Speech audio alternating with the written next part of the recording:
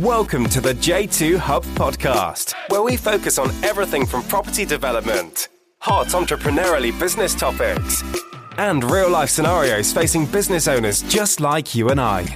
Brought to you by James Sahota, we bring you exciting real-life property, business and entrepreneurially related hot topics, and that little bit more. So welcome everybody to another episode of the J2 Hub podcast. I'm again very, very excited today to be joined by a young man who I have known for almost a year now, and we've been working on a very exciting project together, a project that this chap has handled for me from day one. He's made it very, very easy for me with this project. I haven't had to be on site at all, or very minimal time on site. We employed him as a project manager to handle one of our latest builds, which was a 6-bed HMO over in Middlesbrough. And I have to say, he made it easy peasy for me. I didn't have to do anything other than, check in with him from time to time, approve certain things, pay bills, and just generally have a chit chat and a conversation. So this week's podcast is very much focused on looking at project management and talking to this young man who is a superb project manager. Not only has he worked in the project management field on a professional level, but he also project manages property builds, renovations, and all kinds of bits for other investors, and not only for investors but for himself as well. When this chap has got so much discipline in his own life, through his own diet, through the way he is, through his training, and I think for us, as soon as we knew his level of dedication to his personal life, we knew that he was going to give the same kind of output in the whole project management field, which was apparent when he handled our project for us. So today I'm very excited to welcome Theo from Al Ali Properties over in Middlesbrough up in the northeast. So welcome, Theo, if you can hear me. Like I was saying, guys, I'm super excited to have him on the show. He was our PM and he was a super PM. So Theo, let's start by taking you back. Where were you when you decided to go into property? Tell me some background information about you. Tell us all about you. Yeah, so I'm Theo. I'm from Teesside, and I'm a property investor, and I also do project management for other investors. So a little bit about me. Previously, I started off in school, same as everyone else. And then left school, went to college, done electrical engineering, and I followed the path that was most tread. My father is an engineer, so it was sort of the natural career progression for me. So tell me a little bit about yourself, Theo. Tell me, where were you before you came into property, and what were you doing before you went for a career down the property field? Yeah, so I've trained to be an engineer. So I've got a degree in instrumentation and control engineering, and I've done that part time at university whilst also holding down a full time job. And yeah, it was a rewarding career. I've done that for around 6 years, and I thoroughly enjoyed it. But I knew that there was a lot more to life than being stuck in a 9-to-5 job. So at 19 years of age, I decided I had a little bit of money that I'd saved up, and I got a little loan from my father as well. And I bought my first property. It was just a little 2-bedroom house in mid-terrace house in Middlesbrough, and basically refurbed that and rented it out. Thought nothing of it. It was just somewhere to park. It was just somewhere that was safe to park my money, really. Just went back to university, got my head down, got educated, and basically followed what I'd been taught, which was get educated, get a job, and pay your mortgage. So once I left the university, I took a career with with various engineering companies in the Northeast as an engineer and project manager. So I started off as an engineer, worked my way up to a project manager, and was managing multi-million-pound engineering projects, importing machinery from all over the world and installing it here in the Northeast. Yeah. So installing machinery. So what? That was your first kind of taste of project management, was it?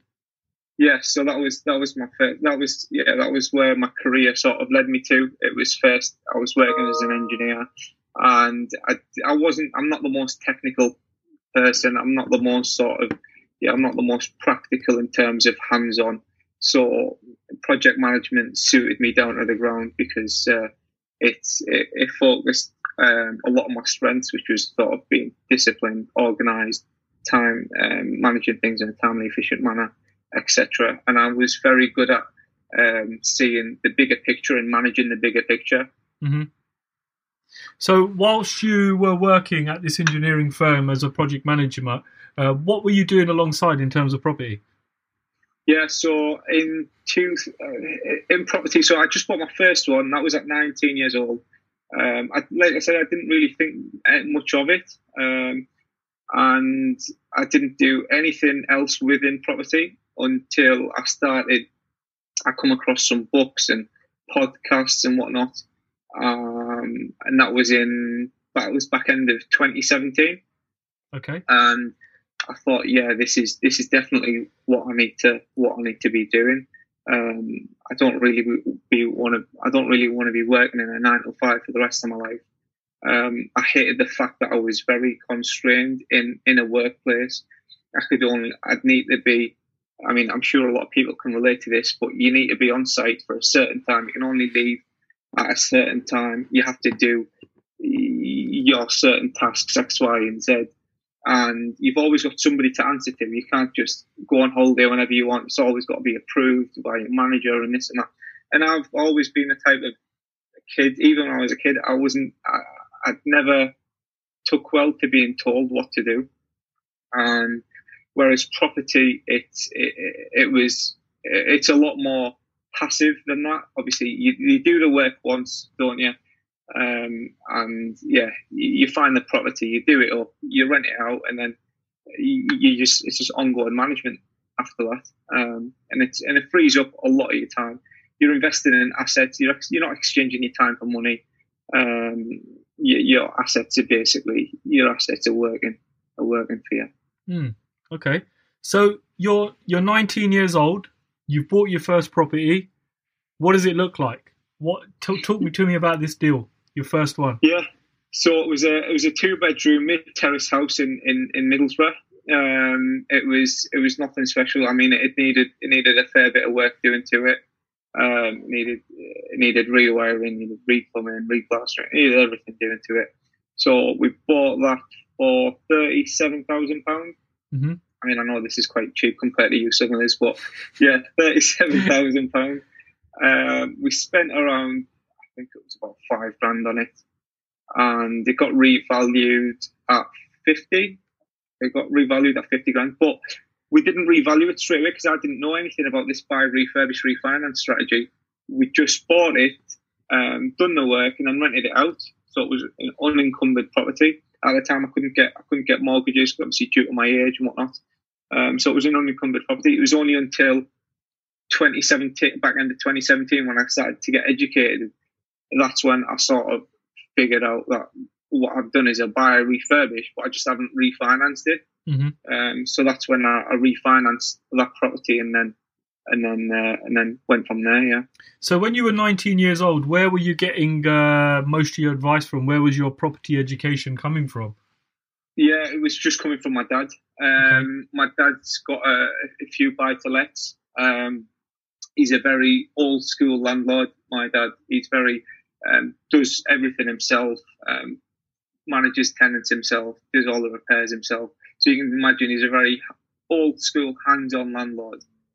So that's where all my education come from, and yeah, and I seeked most of my advice from him at the time. Mm-hmm. So what made you go very not hands-on? Because I know from knowing you for a while now, you don't like to get your hands dirty in any of the projects, really. Yeah. So it was once I started reading books and listening to podcasts, and speaking to other investors that are a lot further ahead than I am. That's when I noticed that my time is much better spent looking at the bigger tasks, so buying properties, managing the refurbs, just working on my strategy rather than getting hands-on, because getting hands-on and managing your own tenants and repairing your own properties or refurbing your own properties, okay, it saves you a few quid, but it takes your focus away from the bigger income-generating tasks that you can be focusing your time to. So this is where you've got to put a value to your time. Mm-hmm. So what would you say was the first kind of... So you're educating yourself back end of 2017. Is there anything that still sticks in your mind, like the first book you may have read or the first podcast where you thought, light bulb moment, this is what I'm going to do? Yeah, I'm going to sound very cliche here, but it was Rich Dad Poor Dad, same as everyone else's first ever book. Yeah. But yeah, I mean, that was one of the books that sort of taught us about assets and liabilities and not exchanging your time for money, etc. Whereas if you are very hands-on, you're still exchanging your time for money, really, and that doesn't appeal to me. Yeah. So I like to focus on the things that I enjoy, and I don't really enjoy getting hands-on, to be honest. Yeah, I've noticed that you're one of the guys I know who has the softest hands I've ever seen. Not that that's a bad thing. Got to keep them well moisturised. That's it, mate. They're very, very, very, very soft and very, very well groomed. Let me take you back to when you were a kid. So did you watch your dad for a long, long time in property? Was it always around you when you were growing up? No, I mean, it wasn't always around me. It was around me. I mean, my dad only started investing, about 15 years ago. So, but yeah, I mean, it was sort of instilled into me from a very young age, that buying property is a good way to go, a good place to be parking cash. Mm-hmm. Yeah, a bit like myself, actually. I mean, I don't know if it's a cultural thing or if it's an Asian and Arab thing, but even with myself, very, very early on, I knew from my mum and family members that buying a house was not a wrong thing to do. So when a lot of my friends were buying cars or going out on holidays and having a great time, as hard as it was to take at the time, I was getting it from my mum. No, you've got to buy a house. You got to do this. It's the best way. You'll thank me one day. And, hats off to her. I thank her every day now, because if I hadn't listened to her, there's no way it'd be on the whole property market now. Yeah. So it's solid advice. Yeah. No, I agree, mate. I agree. Yeah, I'm thankful. At the time, I thought she was a nutter, but now I look back and think, no, that was pretty solid advice. You can never get started too soon with property. No, totally. So let me take you back a little bit again. So before 19, you're in school. You grow. What were you like in school? Was there this entrepreneurial spirit there? Was there something going on? Was there something ticking in your head in the playground when you were there? So I've always been one of these kids that's sort of on the playground trying to hustle, trying to sell, trying to buy some sweets and then sell them on the playground. I was always sort of a kid that was trying to make a few quid here and there, and that's basically still is the case still today. But instead of trading sweets, I'm trading bigger things. Yeah. No, that. Do you know what? It's funny because more people I speak to, I get the same kind of answer from them. A lot of them were hustling or trying to hustle, or had an eBay shop going, or they were exchanging sweets for money, or selling rulers or pencils close to exam time when people didn't have stuff. So it seems to be a very, very, very common trait. Yeah. So, I mean, I got caught a few times, got all the sweets confiscated from me, got the money confiscated from me. But did that stop me? No. The next day I was still carrying on selling. Yeah, no, good on you, mate. Good on you. I want to ask you a question about money. A lot of people nowadays, going into property, and there's different ways of raising funds through joint venture partners, through mortgages, through borrowing. I even know people that are using cash advances on credit cards. For yourself, when you were 19 in the early days, like you said, you couldn't get a mortgage because of your age. How were you raising funds? How were you raising funds to get these deals done? Yeah, so it was just basically everything that I'd saved up. So from a young age, I mean, I was buying and selling phones at the age of 16. I made a few quid from there. At 17, I'd bought a takeaway, and I was running a takeaway for a couple of years, and then I sold it. So it was money from there as well. Hold on. Let me just stop you there. So you're 17 and you bought a takeaway. It was just before I was 17. Actually, it was, I think, about a month before I was 17. I bought a takeaway. It was a rundown. It wasn't even a takeaway. It was a chip shop. So it was a chippy in a bit of a rough area, but it was a rundown chippy. It was barely making any money, and the seller couldn't wait to get rid of it. It was just a burden on him. So this is going back to this is what I realise now, is he was a motivated seller at the time. So this is obviously what we learn about buying BNB and properties and whatnot. But yeah, he was a motivated seller at the time. He was someone that was just completely sick of working 7 days a week, and business wasn't very good. And he took ill health as well. So he just really couldn't wait to get rid of this takeaway. So I went in as a young kid, and I made him a daft offer. Funny enough, he actually accepted the offer, and then I got keys to a chip shop. Yeah, that's pretty remarkable stuff, man. So you're not even 17; you're 16 years old, and you're buying a takeaway restaurant. You're buying a business that's run down. Yeah. How does that work, man? I'm trying to comprehend that now, because I remember when I was 16, there wasn't like plans to buy a chip shop or even buy a business. That's pretty. Well, it was never planned, to be honest. So I've always been working. So at 15, I was working in takeaways and pizza shops. So obviously during the week, I'd be selling sweets and crisps and whatever on the playground. Then on Friday and Saturday night, the busiest nights for a takeaway, I'd be working inside a takeaway. And so I've got a couple of years of experience of obviously working in takeaways. And then I thought, going back to what I was saying, I wasn't really one of those kids that liked being told what to do. So I got a couple of years of experience, and I thought, why do I need to work for someone? Why don't I just try and do this myself? Mm-hmm. I went online and I found a commercial agent that was selling, that had a takeaway up for sale.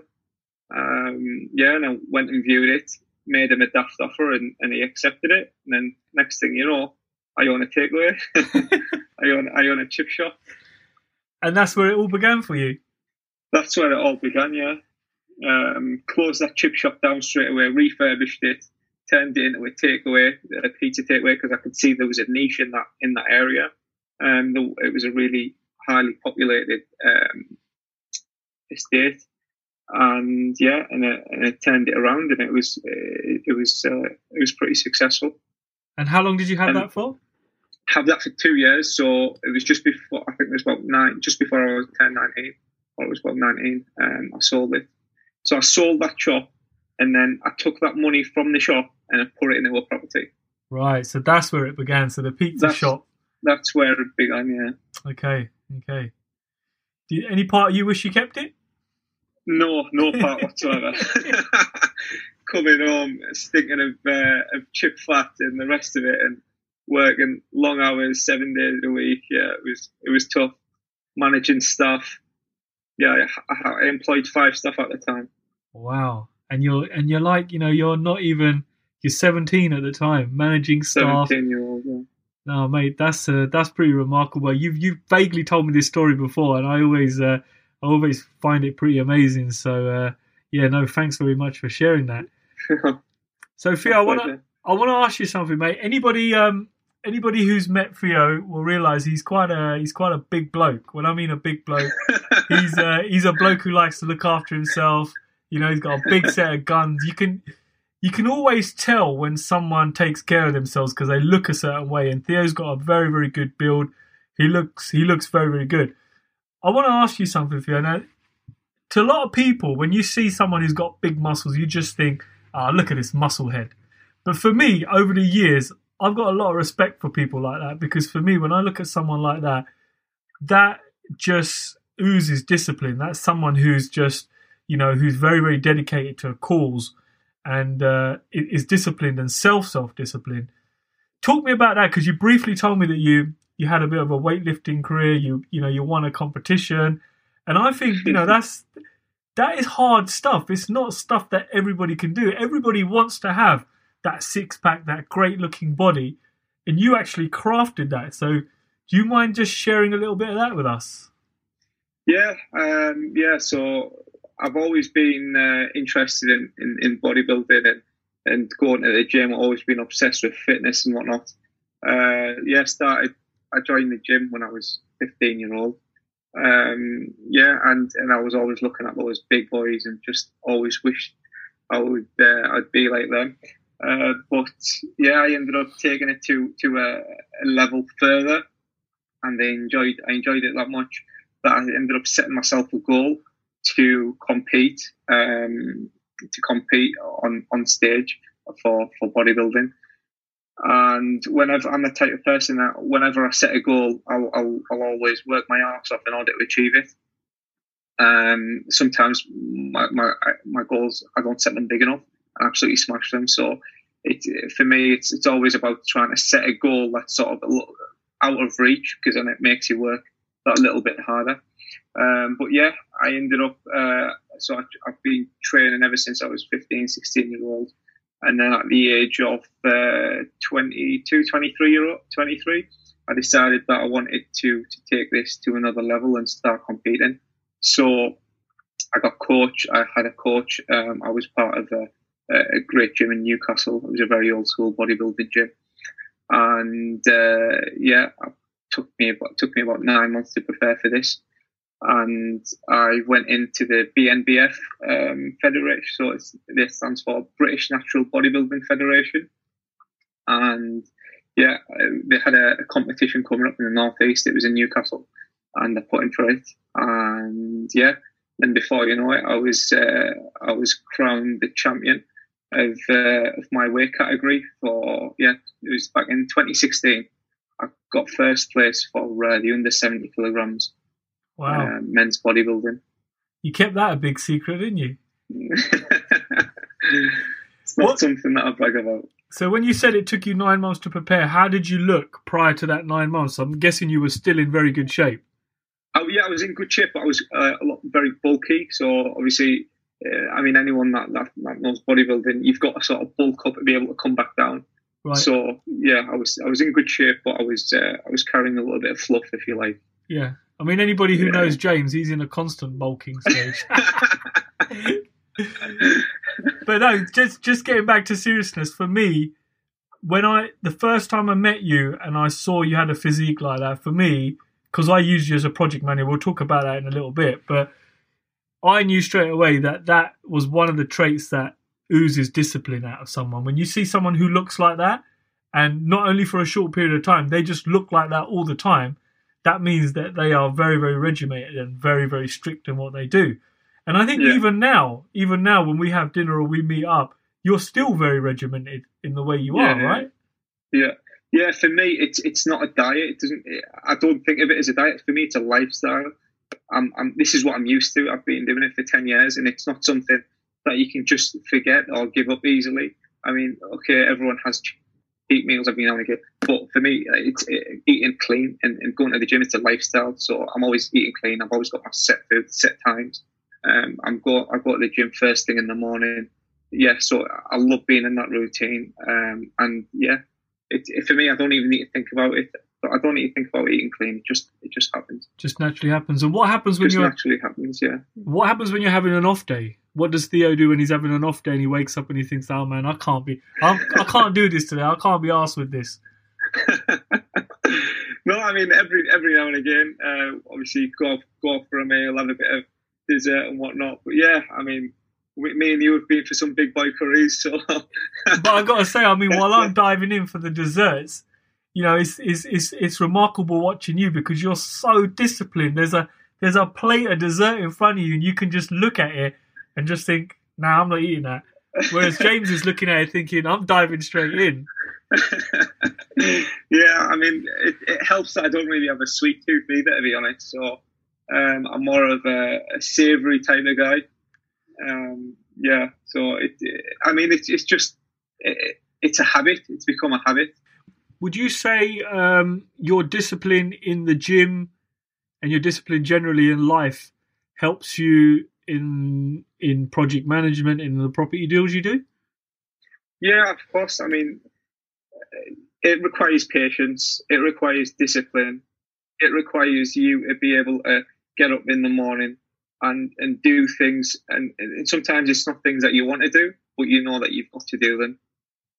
And the gym's the same thing. Bodybuilding's the same thing. You've got, sometimes you really can't be bothered getting up and going for a workout. Sometimes you want to have an off day. Sometimes you don't want to do your cardio. But yeah, I mean, it's exactly the same thing with project management, the same thing with property. It's the same thing in life, to be honest. You need to have that discipline in when you're having a bad day, when you don't want to do anything, when you don't want to go to site. You've got to push yourself, and you've got to silence that inner voice inside of you that tells you, "Oh, just take a break," or "We'll do it tomorrow." That procrastination. Yeah, and that all comes down to discipline, really. Mm. Yeah, maybe one day that silent voice inside me will shut up. I'm still working on that one. Right, so I'm gonna move it back through to property now. So when so now you're 19, you bought your first property. You get onto 2017. You've got all the education you need. Where does the big kind of increase start happening? Where do you start buying more and more and more and more? And how does the pattern pan out to where you are today? Yeah, I mean, it all comes down to education and obviously having funds available. So back in 2017, I got, like I said, I educated myself. I refinanced that property that I bought at 19 because it was unencumbered. That enabled me to free up some cash to buy a property. I bought a 3-bedroom semi-detached house below market value, refurbished it, got it refinanced within 6 months, and yeah, and then I've now got 2 properties that are cash flowing each month, and B, it's give me my capital back to continue investing. So no money in deals, were they? Yeah, some of them were no money in deals. Some of them have been very little money left in deals. Mm-hmm. But yeah, I managed to recycle most of my cash out. And is that your strategy? You'd like to pull most of your money back out? That's my strategy. Yeah. So my strategy is buy, refurbish, refinance.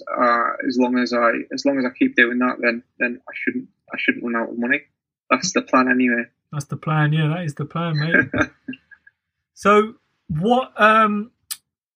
So when did you make the announcement that you're pretty much full time in property all along your journey? But when was it official that you were just like, that is it? Theo is now a full time property developer. I do nothing else but property. Yeah. So it was only last year. It was August last year. August 2019. It's when I was in a full-time job. I was an engineering project manager. I was on a very, very good salary. I was very comfortable, to be honest. Good salary. I had a portfolio that was obviously paying me. Why would anybody else want anything more? I mean, you could just. I had a really decent job. There wasn't too much pressure on me. But it got to a stage where my property portfolio was demanding more time than I could give it. And I enjoyed working on my property career a lot more than my engineering career. And the company that I was working for at the time, it wasn't really going through. It was going through a tough time financially. So push comes to shove, I basically left that job. and decided that I want to focus 100% of my time on building my portfolio. Okay.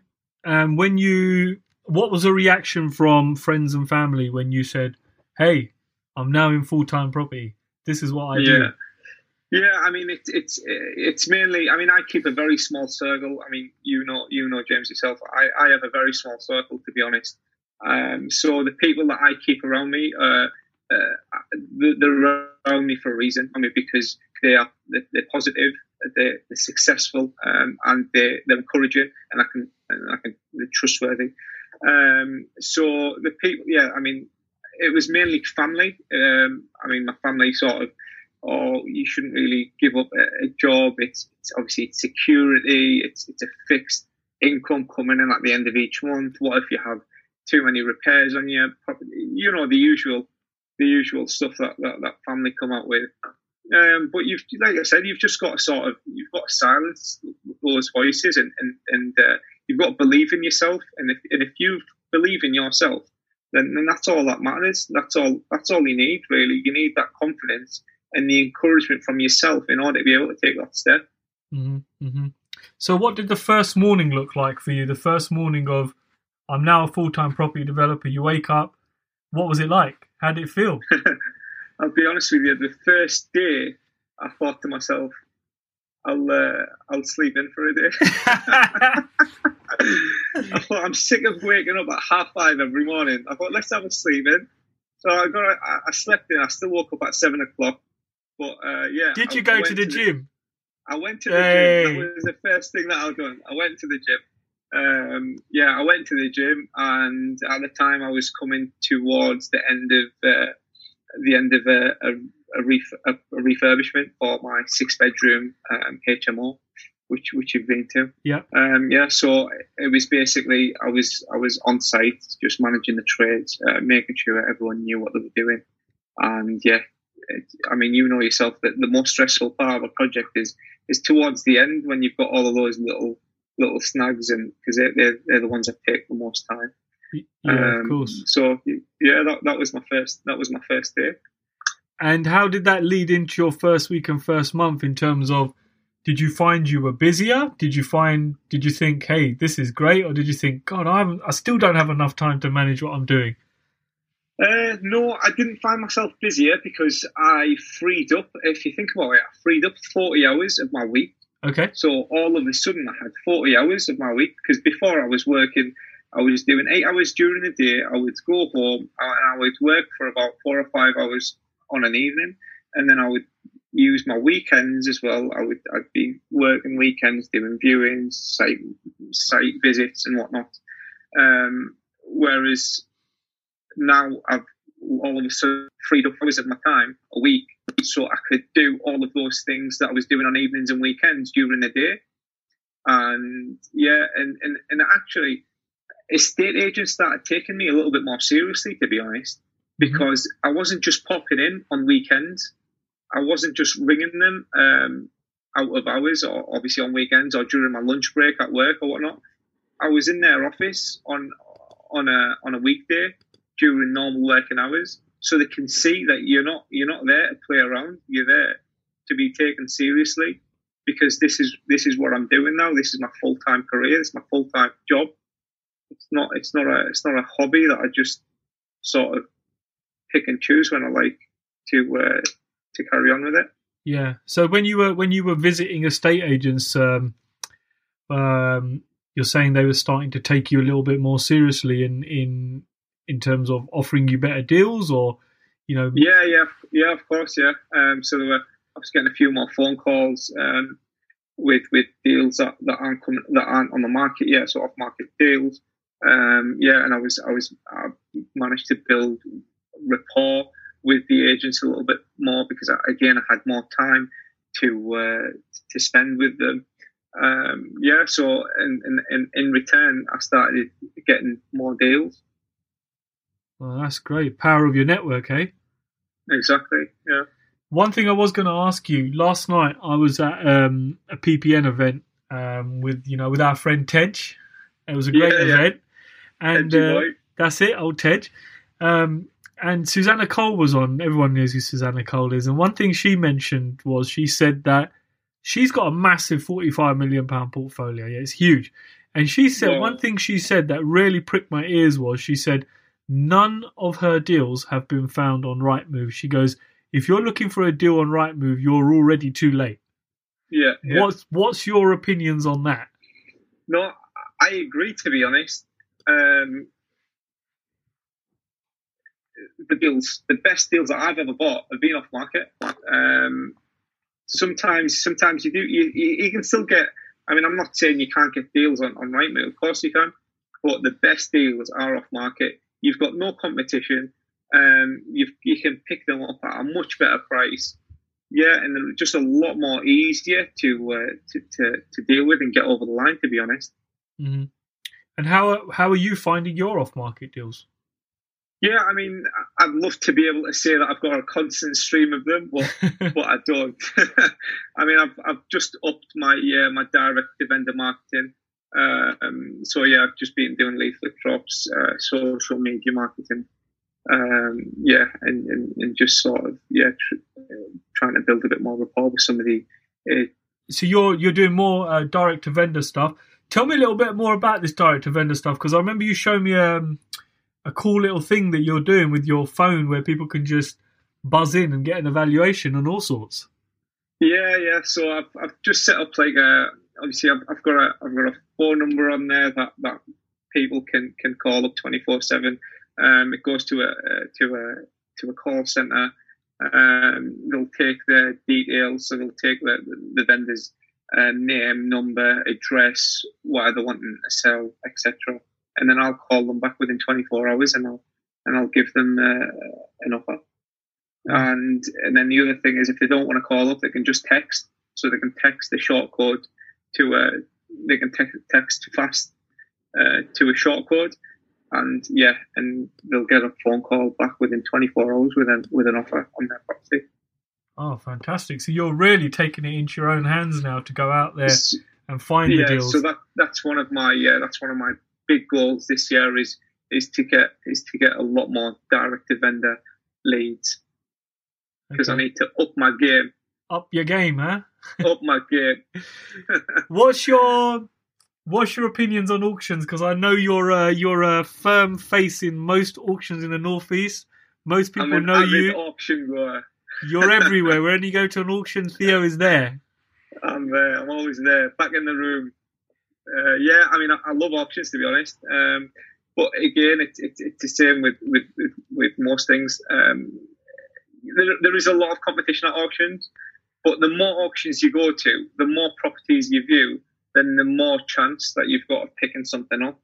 I never go to an auction with the intention to buy that one deal. No, it's more of, I'll go to the auction, I'll see what, do a bit of research before I go to the auction.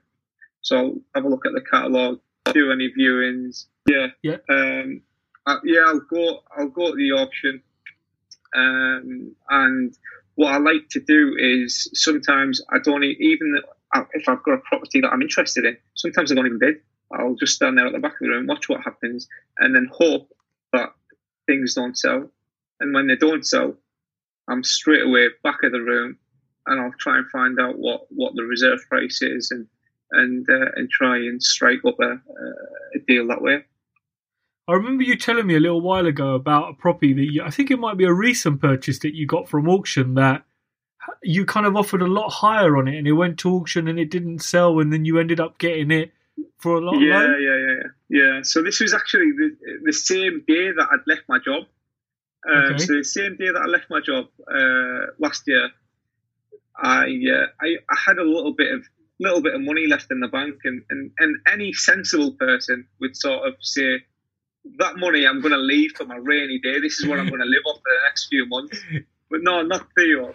Theo goes and blows it in an auction on the same evening that he leaves his job. The whole lot? The whole lot. Oh, good on you. Lot. So, I mean, I'm one of these people that goes big or goes home. So I'm an all-in type of guy.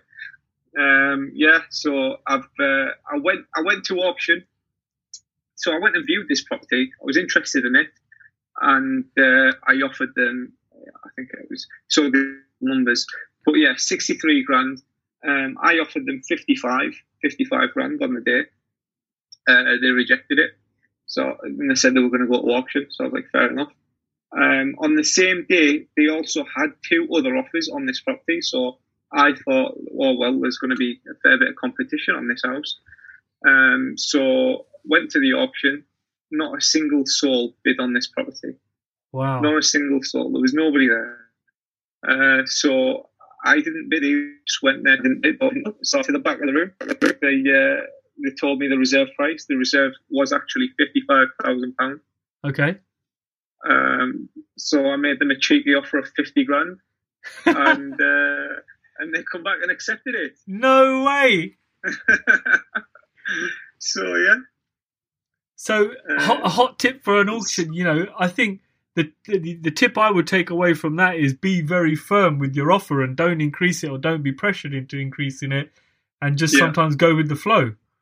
Yeah. Again, it comes back to discipline. Work out your numbers, figure out what the maximum you can pay for it, and never go over it. And you're very strict on that, right? Very, very strict on that. Even if it was £500 or £600 either way, you wouldn't shift. I wouldn't shift. I'm a very stubborn guy. Wow. A non-emotional bidder. Non-emotional. There's no emotions. I leave my emotions at home. Oh, wow. That's some solid bit of advice, because sometimes you're in an auction room and, I'm a prime prime example of this. Back in the early days, apparently, when we were on Homes Under the Hammer, I paid three times over the guide. Yeah. That's how not to do it, eh? Well, you know what? I was still lucky. We still turned a 30-something £1,000 profit on it, but it could have been a hell of a lot worse. A lot worse. So I think emotional bidding. Yeah, emotional bidding gets you in trouble. Now, do you still attend auction rooms even when you don't have money to purchase a property? Yeah. I mean, I'm always attending auctions, to be honest. But I'm a firm believer in if I didn't have the money but found a deal, I'd be able to find the money from somewhere. Right. Yeah, I'm a firm believer. If you find a good deal, the money will come. And you will confidently exchange on the property and just think, yeah, I'll find it. Yeah, I'll do that. I've bought houses on credit cards. I've bought for a deposit on a credit card before. I'm willing to sell my car to pay a deposit. There's loads of avenues the way I can raise money. There's loads of different avenues. There's bank loans. There's obviously private investors. There's family. There's always some way you can find some money. And do you work with any private investors or JV partners? No. So everything that I've done so far is just all self-funded. It's all been self-funded through buy, refurbish, and refinance. Mm-hmm. Is it JV partners and people loaning? Is that something you'd consider? Yeah, I mean, it all depends on. I'd be willing to be working with people. I mean, it's all got to be depending on the right person. I truly believe that person that if you do want to JV with, they've got to share the same vision and values as you do. Right. No, some really insightful stuff there. So what's the game plan for Theo now? Is there a particular strategy that's pricking your ears and you're thinking, oh, I want to find out a little bit more about that, or is there? I'm very interested in keep building my portfolio. 3-bedroom semi-detached houses. They work all day long. And then on top of that, I'm looking to buy more HMOs. What's the game plan for Theo now moving forward? What's the strategy? Yeah, so the strategy is I keep building my portfolio with single-let properties. They work all day long in my area. And then on top of that, I'd like to buy more HMOs, house and multiple occupations. Do them up to a great standard. And I'm also interested in commercial conversions as well. Buying an old disused block of offices or warehouse and then splitting it into multiple apartments.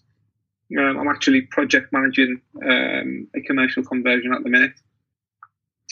It's a block of offices that's being converted into 5 apartments.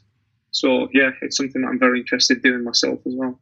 Right, okay. On the note of project management, what I just want to quickly touch on is, so for everyone listening, I met Theo through, I think it was actually a Facebook group, like a Middlesbrough property Facebook group or something. So I was probably about a year ago, I was on Google looking for high yielding areas of investment. And obviously, number one was TS1 and TS5 over in Middlesbrough. And I'm almost certain, you guys up there don't want us Southerners knowing about this and coming up there and trying to buy everything. But anyway, so it kind of pricked my ears because I thought, God, man, these guys, like, they're making some serious yields off these HMOs, and I thought I need to get a piece of this action. So I started doing my research over in TS1 and TS5, and we went up there, me and a friend of mine, and we started looking at deals. Again, we were just looking at stuff off Rightmove. None of the figures worked or anything, and then I found this particular auction property, and I thought, you know what, this looks cheap, and this is what got me kind of connected with Theo, and it was through social media. So I just wanted to talk about the power of social media. Me and Theo met through social media. I reached out to him and I told him, hey man, I'm looking at buying this property in Middlesbrough. Do you mind if I have a chat with you? We ended up having a chat, and I ended up buying this property, and Theo knew all about this property. In fact, I think half of Middlesbrough knew about this property. And on the auction day, because it did go to auction, on the auction day, I think there was quite a few people bidding on it, right? There was, yeah. I mean, I was at the auction myself, and there was quite a few people interested in it. And I'm the old telephone bidder on the other side, and then the telephone bidder wins it, and I get a text from Theo saying, "Oh, was that you?" And it was like, "Yeah, I bought it." And and that's when it shit hit the fan for me, because I was like, okay, now I've got to, oh damn man, I've got to now do the work on this. And I knew I wasn't going to find any tradesmen or anything, and I think this is where Theo, really helped me out, and he proposed his project management services, and I wanted to just talk a little bit about that, my experience of the whole thing of working with Theo. I can only but say it was fantastic. From the start right the way through to the end. I think how long did the project take to finish? Good question. I think it was over 15 weeks, just over 15 weeks. Yeah, about 15 weeks. Yeah, but yeah, just under 16. So from the very start to the end, for me, as the person who bought it's been the least stressful project I've ever done, and I think it all comes down to having a good project manager. So I would say if you are looking to invest further afield or away from home, now for me, Middlesbrough is 275 miles away from home. That's 2.5 hours on a train or 4 hours in the car. I would always strongly urge someone to find a decent project manager, and I'm glad I found a decent project manager, because a decent project manager not only saves you money, but he knows a local tradesman, he knows how the system works up there. I say he, might be a she, they all know how the system works up there. And for me, you wouldn't believe it, in 16 weeks I've been to that property 3 times. The first time I went there was when me and Thea saw it together, and it was a shit tip. I think the second time was when it was, halfway through the build? Yeah, I think we just plastered it. Halfway through the build. And then the third time I go up there, this guy's got paint on the wall. Every time I went on site, he would amaze me at the level of work that was done. And what really amazed me was how little input I had into it. And I was quite happy with that, because, I was quite happy just to pass it all over to Theo and let him deal with the stress. Now, I know this guy had a lot of stress with this project. I know he had a lot of stress, but, as his client, and, we're really good friends now, but as his client at the time, not once did he let onto that stress. He didn't want me to share that stress. He didn't want me to know about it.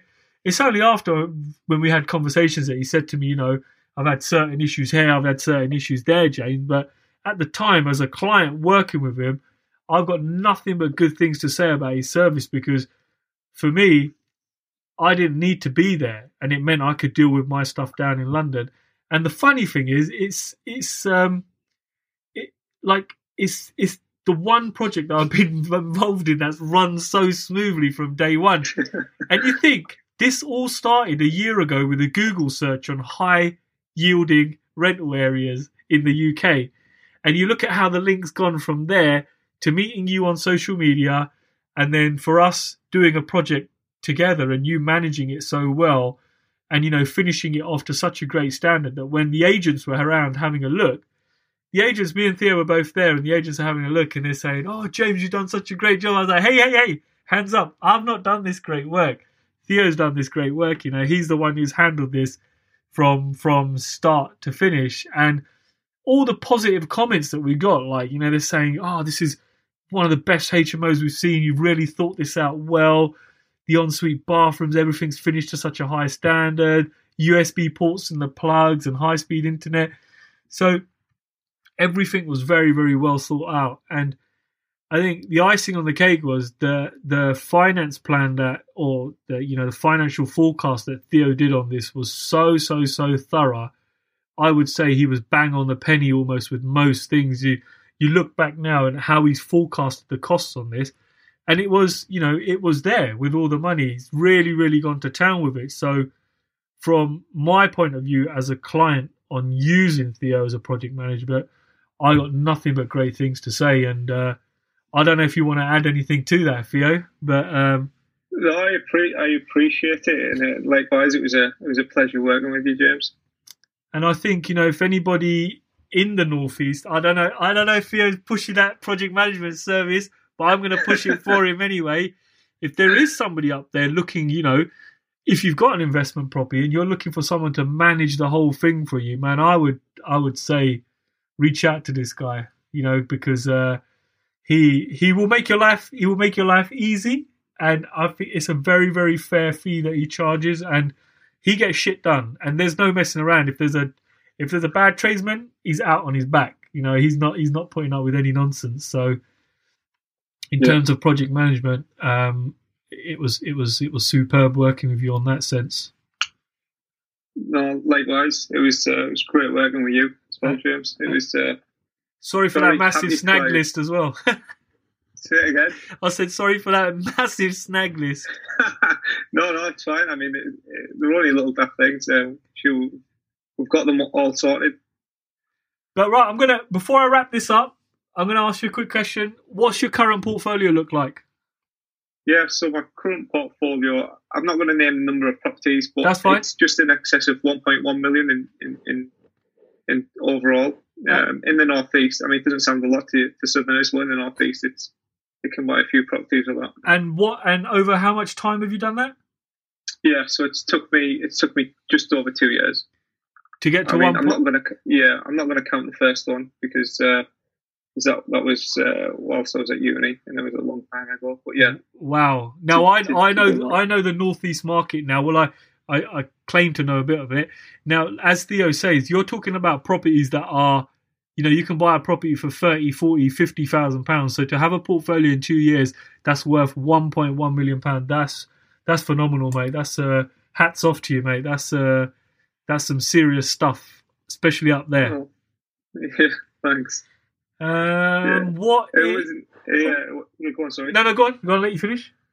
No, I'm just saying. I mean, anyone can achieve this. All I need to do is just put their head down and graft for it, really. Yeah, no, I totally agree with you, man. Once you've got that goal set, once the why's there, the vision's there, and why you're doing what you're doing, I think you just need to go all guns blazing, and, you know, like you said, go hard or go home. I know that's a Theo saying, and, you know, one I know you live by in your life in all aspects. So, no, hats off to you there. Theo, I want to wrap it up by asking you if there's one bit of advice you could give to someone who's out there, who's young, thinking, I want to do this, I want to do what Theo's done, or I want to go down a property kind of sector.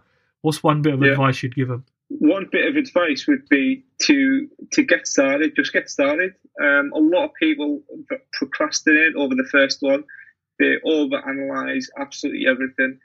my advice would be just get educated, read some books, speak to people that have done it, listen to podcasts. I mean, this podcast is a great podcast, so it's a good one to get started with. And and just buy the first one. It's like riding a bike. Once you've got your first one, everything else gets better. Okay. Last question I'm going to finish on, Theo. What's one vice or naughty pleasure you can't live without? I wasn't expecting this one, James. What's one thing Theo has to do? A naughty thing, a bit of a vice, something, a naughty pleasure? A naughty pleasure? Oh, good question. You're asking it now. You startled me. I've lost for words. You can't say protein shake because that's just a standard thing. I was going to say protein bars. Have I got you with that one? You've got me with that one, James. Oh well, I'll have to catch an answer on that with you sometime in the future. Now, if anyone wants to find you, mate, where can they find you? If they want to reach out and ask you a question, that's if you're happy to take any questions. Yeah, of course, yeah. I mean, I'm happy to answer anyone's questions, or if I can help with anything, then feel free to give me a shout. So I'm on Facebook, Theo Al-Ali, Theo, and his surname is Alali. The same again on Instagram. And alternatively, email me at Theo at Al-Ali, A-L-A-L-I, propertygroup.co.uk. That's fantastic. Now, I'm going to finish off by saying, guys, there's not many genuine people you meet in this game, and this chap right here is a real genuine guy. We've done some good business this year together, and we're going to continue doing some good business in the future. And if you're up there in the Northeast, if you're selling a house, reach out to this guy. What's your property thing called? Home Buyers Northeast. Home Buyers Northeast. Just log on to there. You can get a valuation for your house. This guy will buy your house off you in 7 days if you're looking to sell it. No questions asked. Very sensitive as well if you've got a sensitive situation. So reach out to him. Yeah. But yeah, thanks again, Theo. I think it's always great talking to you, mate. I know we can go on for hours when we start talking. But thank you very much for agreeing to come onto this podcast, mate. Likewise. It was. Thanks for having me, James. No worries, mate. And I'll finish you there. Thank you. Thanks for tuning in to the J2 Hub podcast with James Sahota. If you like the podcast, feel free to subscribe so you never miss another podcast from James. And if you got value from this podcast, do take the time to leave us a review on iTunes or wherever else you consume your podcast content from. And remember, you're never too late to become something you truly want to become.